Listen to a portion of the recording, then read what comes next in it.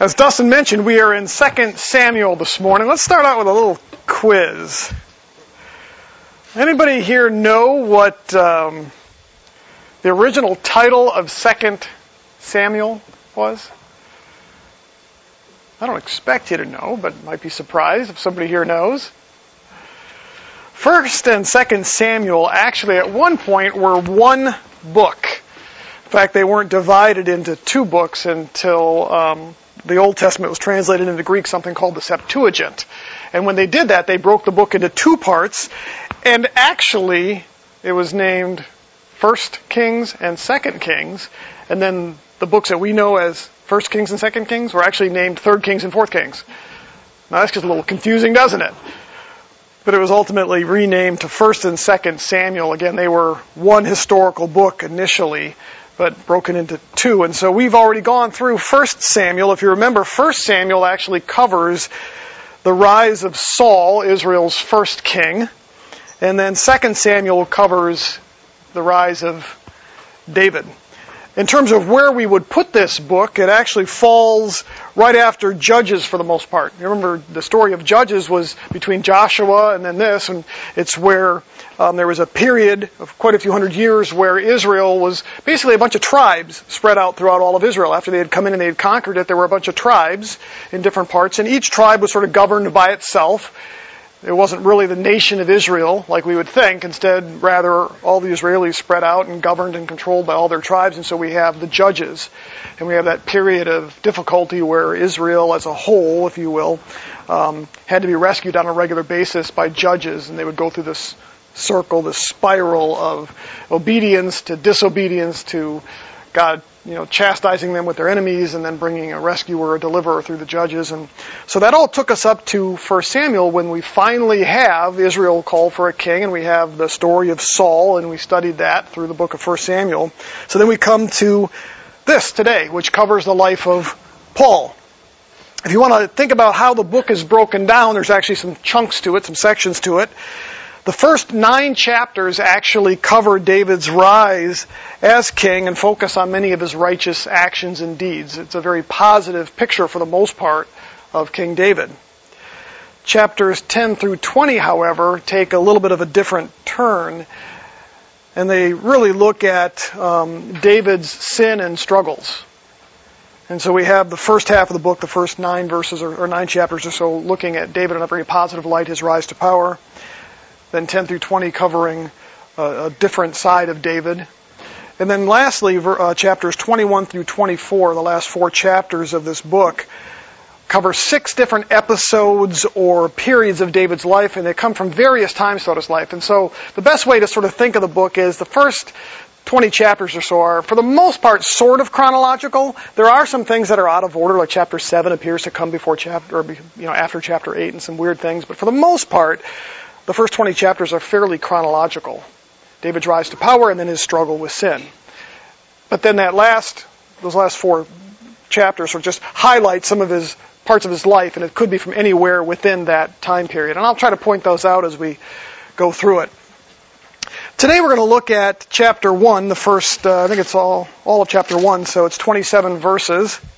And I'll be real frank, I didn't really know what to do with this from a practical application, and so we'll try to address that as we get done with it here. But let's go ahead and look at this. The first thing that we see in 2 Samuel chapter 1 is that David learns of Saul's and Jonathan's deaths. It's a very difficult time. David had just returned back home from a city called Ziklag.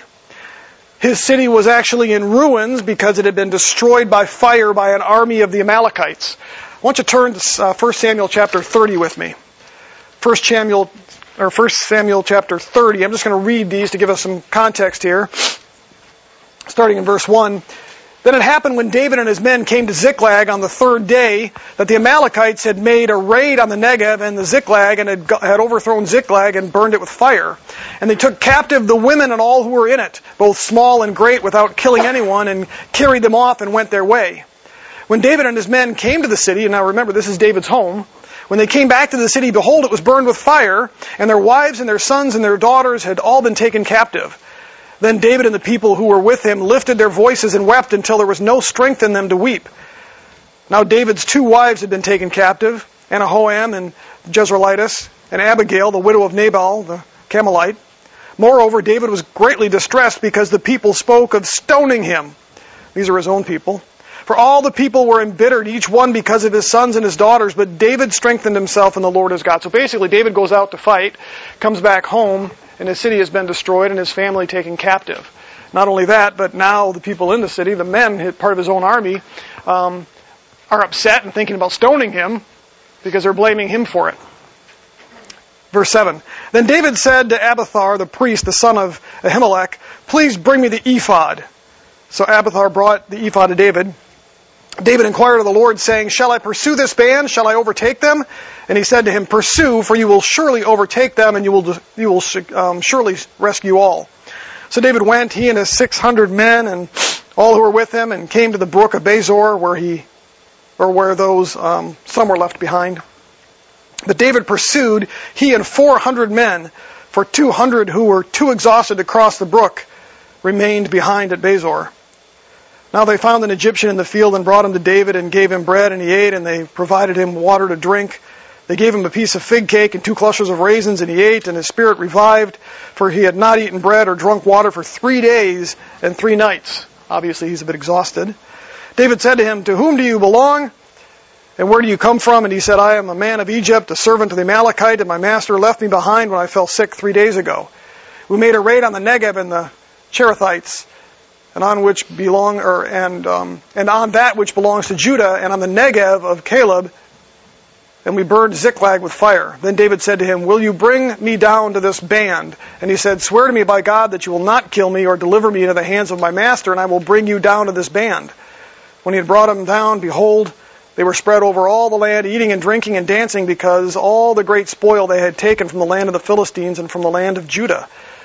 So David slaughtered them from twilight until the evening of the next day, and not a man of them escaped except 400 men who rode on camels and fled.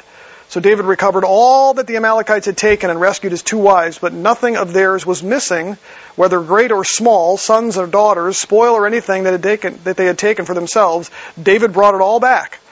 So David had captured all the sheep and the cattle which the people drove ahead of their other livestock, and they said, this is David's spoil.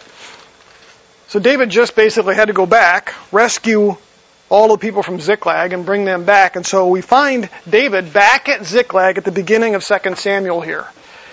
And that's important because of what takes place here. David had only been back for 3 days, and somebody comes to him. So he's only back at Ziklag now. He's totally exhausted. He had been out on a military campaign before that. He comes back to Ziklag. Now he's got to go out and rescue those. He didn't eat for 3 days. He's completely exhausted. He comes back to Ziklag here. He's only there 3 days. And this Amalekite man arrives. And he delivers devastating news to David.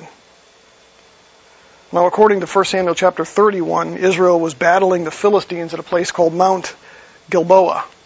And they had suffered a massive defeat. The Philistines had overtaken them. They had killed Jonathan and mortally wounded Saul, who had been hit by an arrow. Saul, fearing that he would be tortured by the Philistines, begs his armbearer to kill him, but his armbearer, young man, says, no, he can't do it. So Saul falls on his own sword in an attempt to kill himself, but that doesn't quite do it. When he sees the army approaching him of the Philistines, he sees an Amalekite who had been taken captive during that time, standing behind him. So he calls this Amalekite over. He basically says, kill me before the Philistines get to me. And so the Amalekite deals Saul his final death blow, takes the crown off his head, takes his kingly bracelet, takes his sword, escapes the camp, heads immediately to Ziklag to deliver it to David, probably because he knows what David will do when he discovers all of this. So he's thinking probably about himself here. If I'm the one that can go and deliver the news to David, I'll probably be protected. And so that's the man who shows up now in front of David. So look at verses 1 through 10 with me here of 2 Samuel. It came about after the death of Saul, when David had returned from the slaughter of the Amalekites, that David remained 2 days in Ziklag. On the third day, behold, a man came out of the camp from Saul with his clothes torn and dust on his head. And it came about when he came to David that he fell on the ground and prostrated himself before David. Then David said to him, "From where do you come?" And he said to him, "I have escaped from the camp of Israel." David said to him, "How did things go? Please tell me." And he said, "The people have fled from the battle, and also many of the people have fallen and are dead. And Saul and Jonathan, his son, are also dead." So David said to the young man who told him, "How do you know that Saul and Jonathan are dead?" The young man who told him said, "By chance I happened to be on Mount Gilboa, and behold, Saul was leaning on his spear.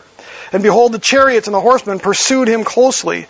When he looked behind him, he saw me, and he called me, and I said, 'Here I am.' He said to me, 'Who are you?' And I answered, 'I am an Amalekite.' Then he said to me, 'Please stand beside me and kill me, for agony has seized me because my life still lingers in me.' So I stood behind him and I killed him because I knew that he could not live after he had fallen. And I took the crown which was on his head and the bracelet which was on his arm, and I have brought them here to my Lord." Now before we look at David's reaction to this, and that's where we're going to focus our attention today, before we do that, we need to remember some things regarding Saul and the army of Israel. I don't think it's an overstatement to say that Saul and the Israel army were David's number one enemy. Now that may sound a little interesting, considering that David was part of Israel. But remember, David had been constantly pursued by Saul. In fact, 1 Samuel, or if I've got the numbers correctly, lists 14 attempts by Saul to assassinate David. David was constantly on the run in fear of his life. And it wasn't just Saul, because Saul couldn't have done it himself. He was pursued by the army that Saul commanded. In fact, the reason that David was living in Ziklag, a Philistine territory, was because it was the only place he felt he could find safety. In fact, 1 Samuel chapter 27, he spells it out. He says, "Look, I don't have any other choice. I got to go to Ziklag because if I go into Philistine territory, Saul will not pursue me." And so I don't think, again, that it's an overstatement to say that Saul and Israel were David's number one enemy. He would go out and he would fight against the Philistines and others, but was never really in fear for his life when it came to them. In fact, he had great victories over them. So my question as we look at this is, so here David is. He's in Ziklag. He's been running for 14 years, 10 or 14 years, somewhere in that neighborhood. His number one enemy now has been put to death. He can now finally return to Israel. He's been living outside of his homeland. How do you expect him to respond? How would you respond if this were you? Would you be thankful? Would you rejoice? Would you celebrate? I'd be tempted to. How many of you are familiar with the name Madalyn Murray O'Hair? Some of you, I'll say, more mature individuals would probably recognize that name. Some of you young folks wouldn't. Madalyn Murray O'Hair was one of the most well-known atheists of the 60s, 70s, and 80s. When I got saved back in 1983, I knew who she was. Because I knew who she was even before I got saved. But once I got saved, it took on a whole different meaning for me. When you ask or when you wonder why we so oftentimes hear that school prayer or Bible reading has been banned, it's primarily because of her. Back in 1963, the Supreme Court ruled, or basically made a ruling based on a lawsuit she had filed against the school system. And basically they said that you cannot lead prayer or Bible readings in school. It was all her. She's sued to have "In God We Trust" taken off currency, "Under God" removed from the Pledge of Allegiance. She protested the reading of the Bible verses by our astronauts. A little bit crazy. She fought to get a nativity scene removed from her state capital. She founded the first real atheist group called American Atheists and even published the first atheist magazine in the United States. Life magazine referred to her as the most hated woman in America. One source even referred to her as big, loud, and often obscene. Yeah. In 1995, all of a sudden she disappeared. Nobody knew where she was. She disappeared with her, I guess, one other individual, or one other adult, or I think it was her adult son, and then her granddaughter, adult granddaughter. Nobody really knew what happened to her. They assumed that maybe she had simply fled because there was a bunch of money that had been taken out of her foundation. And so the first thought was she had disappeared and taken all the money from her foundation and just left and was now in hiding. However, in 1995, their bodies were found. She had been murdered by somebody on her own staff. Now, the reason I bring this up is I remember both when she disappeared and in 1995, it was a year before I moved here, I remember not only my own rejoicing, but the rejoicing of many others when they had learned that she had been murdered. Within the Christian community, there were many who were thinking, finally, she got what she deserved, because they were sick and tired of her constant attacks on Christianity and those things that we hold dear. She was an enemy of the church. And I remember how many of us felt at that time, thinking inwardly, finally, she got what she deserved. There were a lot of Christians, I think, feeling the same way, and even some saying that publicly. Now, I'm not saying that's a good thing, but it's kind of a good example how we might have expected David to respond with his enemy, is it not? Just a couple days ago, we saw basically the number one general in Iran, who's been responsible for the death of probably, at best count, maybe 600 or 700 American soldiers. He's been their primary architect of terrorism all over the world. He's been a huge threat, not just to the United States, but even Muslims all over the world. How might we expect people to react when our enemies are taken out? David has a rather interesting response when his enemy is taken out that I think we can learn from.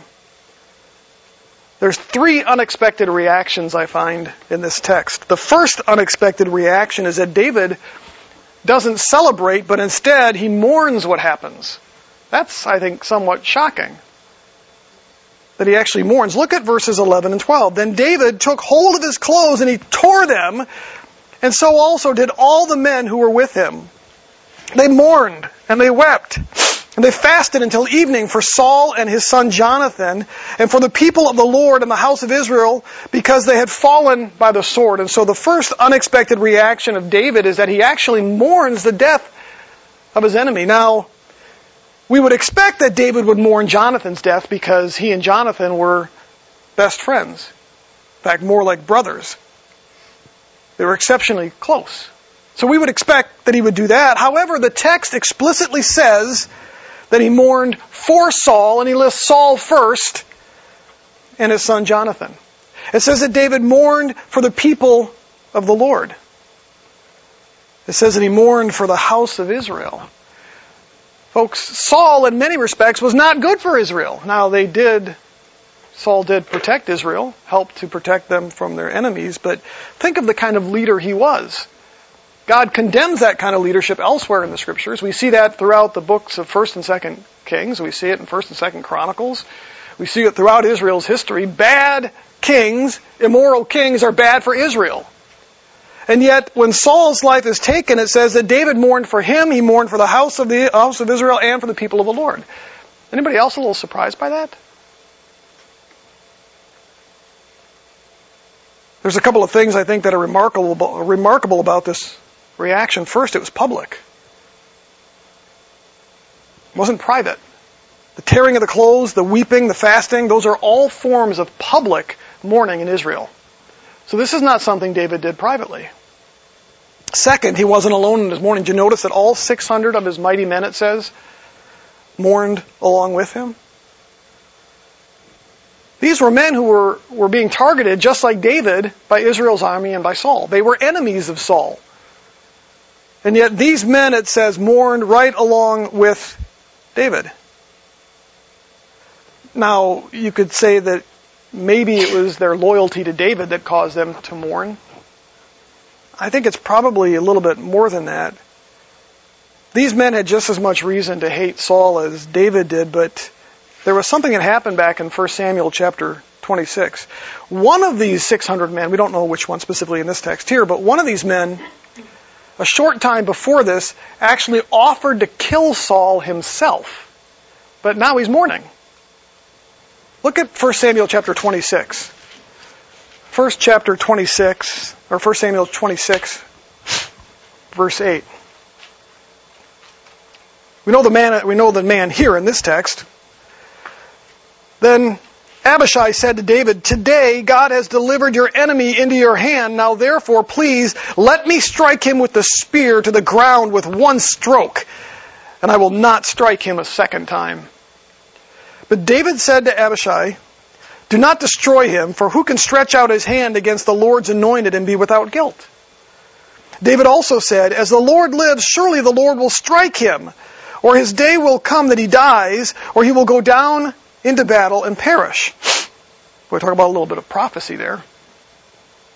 "The Lord forbid that I should stretch out my hand against the Lord's anointed, but now please take the spear that is at his head and the jug of water and let us go." So David took the spear and the jug of water and beside Saul's head, and they went away, but no one saw or knew it, nor did any awake. For they were all asleep because a sound sleep from the Lord had fallen on them. Then David crossed over to the other side and stood on the top of the mountain at a distance with a large area between them. And then David basically calls out and they discover what had happened. But you notice what David said there? He had one of his men offer to go and kill Saul, to eliminate the enemy, take him out. But David says no. Why? Because he's the Lord's anointed. The Lord had put him in that position of king. And so we find that these men who were with David, there were probably many men just like Abishai who would have done for David what Abishai offered to do. Take out his enemy. So how do you get from there to now mourning for him? I think they likely remembered David's words here. It wasn't just David's words to Abishai. The other men would have probably been in the presence and heard exactly what David had said. And so they likely remembered David's words here. And they were following David's example of mourning for him. David had such high regard and respect for the position that God had placed Saul in, that he was willing to look past Saul to some degree and see the position to which God had called him. You know, oftentimes, and I'll make a reference to marriage, you know, it's interesting because oftentimes when you have a struggle in a marriage relationship and a husband and a wife that are not getting along, it's not all that uncommon to hear the wife say, "Well, I'd respect him if," or have the husband say, "Well, I'd love her if." Both of those are commands given to husbands and wives. A husband is told to love his wife like Christ, not love if she respects. Just like a woman is told to respect her husband, not just because he loves her, but because of the position that the Lord has put him in as her head. And so oftentimes you have to look past those things. My wife has to look past my sins and my crummy leadership sometimes and still respect the position that God has placed me in as head of the family. Much like I still have to love my wife in spite of things that she might do that are unloving at times. Not a whole lot of those, by the way. And so David here is able to look past Saul and his character to the position that God had placed him in, and didn't believe that he should raise his hand against that. And he passed that along to his men. Now, that doesn't necessarily explain why he would mourn. I think it's pretty clear elsewhere, but it at least tells us why David was unwilling to reach out and strike Saul. And so the first unexpected reaction here is that instead of rejoicing and celebrating, David and his men mourn. And they mourn for Israel. They mourn for not just Jonathan, but they mourn for Saul as well. The second unexpected reaction is that David actually kills this Amalekite messenger. Now think about this for a moment. I want to read verses 13 through 16. It says, David said to the young man who told him, "Where are you from?" And he answered, "I am the son of an alien, an Amalekite." Then David said to him, "How is it that you were not afraid to stretch out your hand to destroy the Lord's anointed?" Then David called one of the young men and said, "Go, cut him down." So he struck him and he died. David said to him, "Your blood is on your head, for your mouth has testified against you, saying, I have killed the Lord's anointed." Now that's, I think, also shocking, because the first thing you might expect is that David would congratulate this young man. In fact, this young man was probably looking, if not necessarily for a reward, but for some type of thanks for doing it and thought he would be protected, because why else would you, as an Amalekite, after David had come and wiped out half your people, go running back to the same guy and deliver news that the king of Israel had been killed?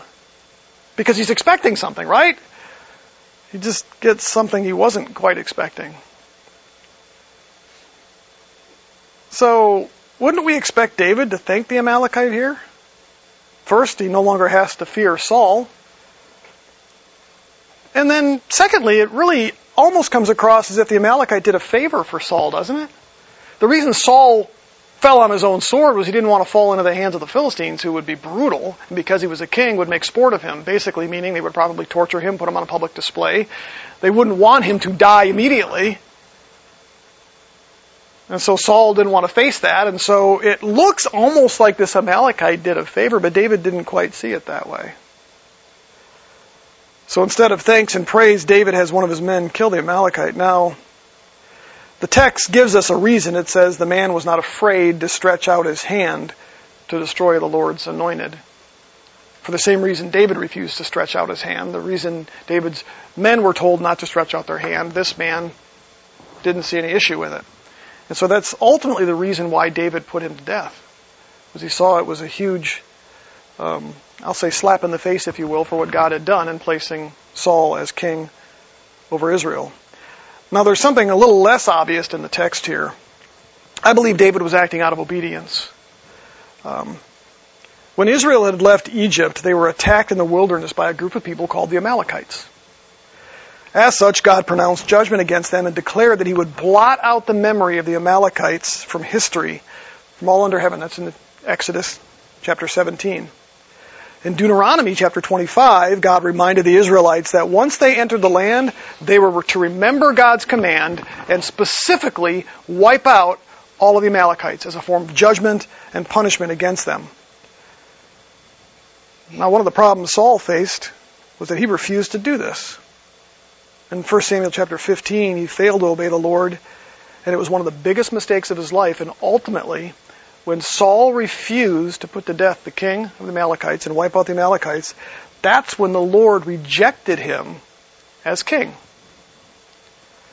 I believe that David here, as he's looking at this Amalekite, felt he had no other option but to obey God's command and blot out the Amalekites. It was probably fresh in his mind, too, that Saul had failed to do that, and God had rejected him partly because of that. But there's one thing we see about David. Now, aside from some of his failures, like his sin with Bathsheba, he was a stickler about the law.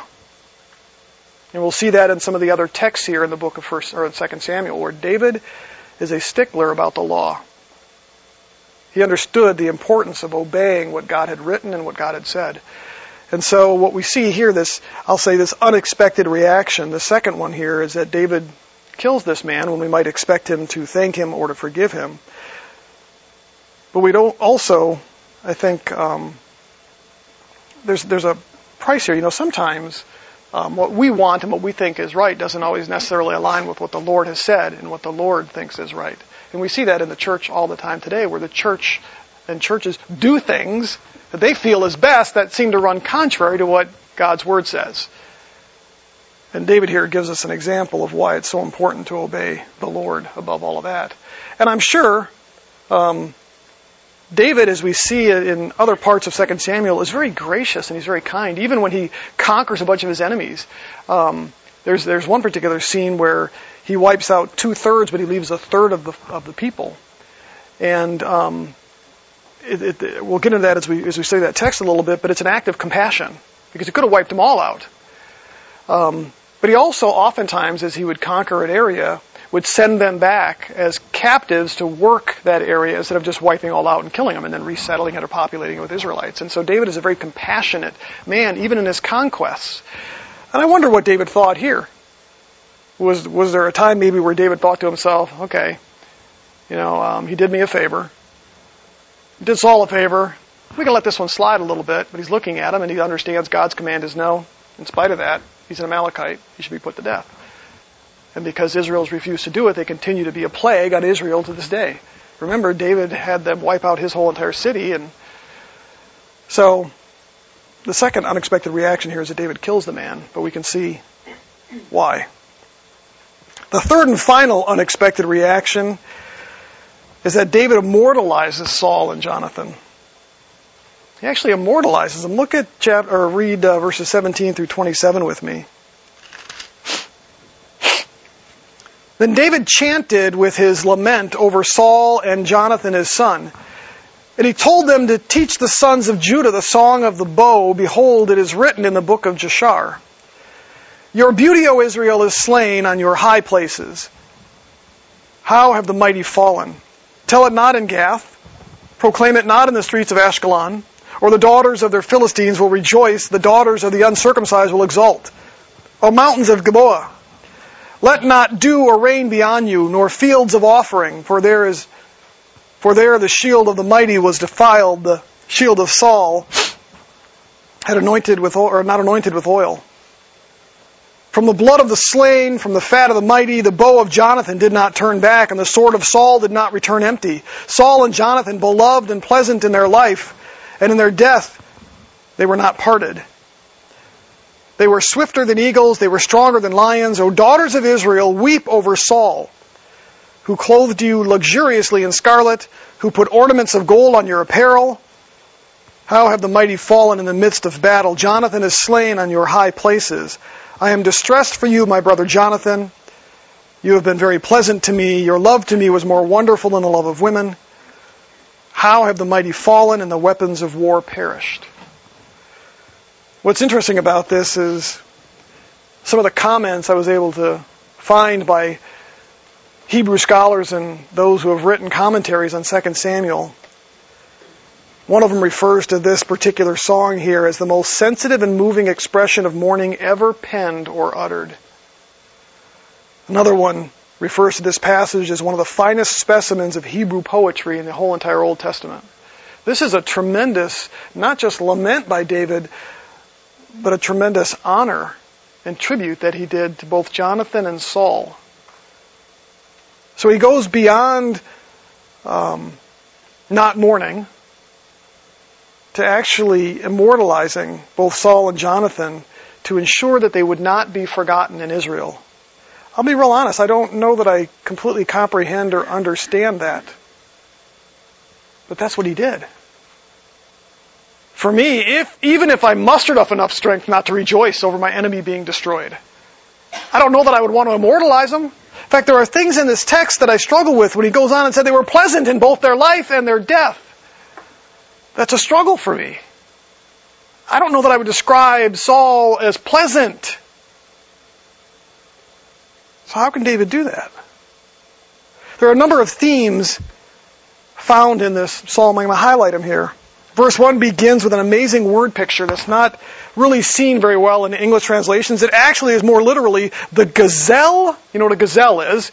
Just graceful when you see them run. But the gazelle of Israel is slain on your high places. He refers to Saul as this elegant gazelle. He refers to beauty and splendor and glory. He curses the mountain on which they were killed, verse 21. Multiple times David refers to Saul and Jonathan as mighty. I think it's 4 times. He refers to them as mighty, powerful. He speaks of the respect that they received because of their courage and strength in battle in verses 22 and 23. He calls on the women of Israel to weep over Saul because of the prosperity that he brought to Israel. Then he ends on this obviously personal and passionate tribute to his friend Jonathan at the very end of the psalm. So again, I struggle a little bit with this because of the way that this is described, and the more I thought about it, the more I began to realize that again, what David is doing here is he's looking beyond Saul personally and Paul's failures and his struggles, and he chose to see Saul through the eyes of God's purpose and plan, putting him there. But he was even willing, when it came at this time here, to look past Saul's faults and look on the way that God had used him and on some of his strengths. Saul was a pretty powerful, mighty military man. He did exactly what the Lord put him in place to do. Saul was put in place by God to deliver Israel from their enemies. And in many respects, Saul did just that. He brought prosperity to Israel. Now, ultimately, in the end, because of his constant rebellion, the Philistines were able to defeat Saul and his army, but it brought Israel to the place where then when David was put in place, he was able to wipe out all the enemies. And so, in many respects, I think what David is doing here is he's looking past some of those struggles with Saul and looking at it through the eyes of the Lord and what the Lord had accomplished through him. That's, I think, sometimes hard for us, isn't it? We get a little bit focused on the immediate and we get focused on that stuff that happens around us. I'm going to make a political statement here, and I know some may disagree. I struggled a lot when I saw the evangelical church so favorably fall in love with Donald Trump because of some of the moral issues and other things. I'll be real frank, I voted for President Trump. Not because I was thrilled with him. I didn't know that I had a whole lot of options. Okay? But in many respects, I've been very happy with many of the policies and the things that he's done. I do not like the fact that he is a pig and a slob. And I don't have any problem saying that, because the way he talks, the things that he does, the things that he says, the way that he treats people, I do not like those things. Many hate him for that. But I happen to like many of his policies. I do believe that the Lord has used him for certain things. So do I allow my hatred for who he is as a person, or how he behaves sometimes, prevent me from seeing the ways that God might be using him? I think that might be a disservice. Now, I'm not saying we should or shouldn't vote. I'm not making any political claims of that nature at all. I'm simply saying that that's the struggle we face sometimes. And I think David, as he's looking at Saul here, gives us a good example of maybe how we should respond when we face either enemies or those who don't always align the way we want them to align. I've struggled with how to make sense out of all this here, how to actually apply this. But again, David's response to Saul's death seems to be a result of him being able to look past the misery that Saul had caused him personally, and instead say, well, God selected him, God used him, and as much pain and suffering as that may have brought to me, I'm going to choose to look at Saul from that perspective, from God's purpose and plan for Israel. And while it may not always make sense, why did God choose such a man like Saul? Why did he do that knowing what Saul would do? Clearly God knew that Saul would reject him. Clearly God knew that Saul would turn his back on him and he would have to remove his spirit from him. Why did God I don't know. I don't know that David knew. But he did he not? God used it somehow in his purpose and plan to accomplish exactly what he did. Maybe one of the things that God did through all of that is to set the table so that David might not fall into the same pattern. We don't know. But David understood that God had raised up Saul to be king to lead and protect Israel. But he also knew that Saul failed miserably and ultimately faced the consequences of his own actions. That might be another reason why David mourned. It doesn't tell us specifically in the text. But I would suspect that as David looked over Saul's life, part of his mourning may have been from that, because of what could have been. I look at the way that he warned his own son Solomon. At the end of David's life, he talks to Solomon about what is going to be necessary, what is going to be required for him to maintain the Lord's favor. And he makes it absolutely clear, you must obey the Lord. If you don't, the same thing's going to happen to you that happened to Saul. Now, unfortunately, Solomon didn't heed those words.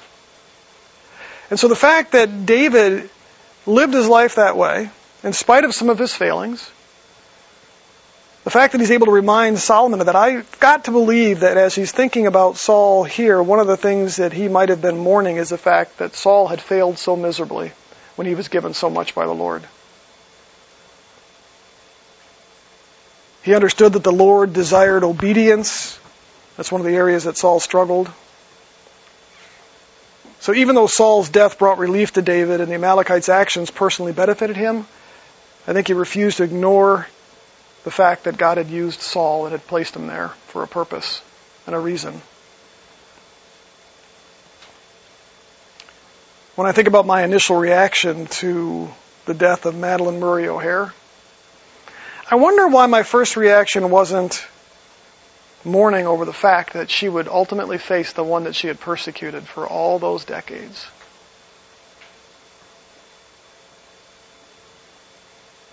One of the things I struggle with oftentimes is when I hear Christians talk about the rapture of the church and do it with glee, but also followed up oftentimes with, they'll get theirs. I wish Jesus would just come back now, take us away, and start the plan. And I think, Peter says that the Lord has been patient because he wants as many as possible to come to salvation in him. So why has the Lord not returned in 2,000 years? Because when the Lord returns, wrath begins. It all ends. People face judgment. There is no hope. And so when the Lord takes away the church, things change drastically. And people will be judged. And so I think when I hear some I look forward to the rapture. I'm not saying that. But I think we need to look forward to the rapture with a certain amount of realization that when that happens, while it may be good for us, it will be very, very bad for the rest. And that's the thing that Peter tries to drive home. You people that are screaming, that's all the same, why hasn't the Lord come back? Nothing has changed. And he says, you don't understand. The Lord is patient, wanting as many to come. And so as I think about Madalyn Murray O'Hair, as I think about the struggles that we face by this world today, by our enemies who, face it, it's getting worse. We know that. We're facing more opposition. We will continue to face more opposition. Should we rejoice when, they get theirs? Maybe we can do both. Meaning, I think there was a certain amount of relief David probably felt. My enemy's gone. But it was soon followed up with mourning over him. And I think if we were to have a proper perspective, or if we're to have the same perspective David does, or did when it came to his enemy, or it comes to our enemies, there should be an element of reality that sets in that says, wow, they will face judgment. They will face the Lord. And so while we might find relief when our enemies face what they will face, there should be a certain amount of mourning. I think about this Iranian general that was killed the other day.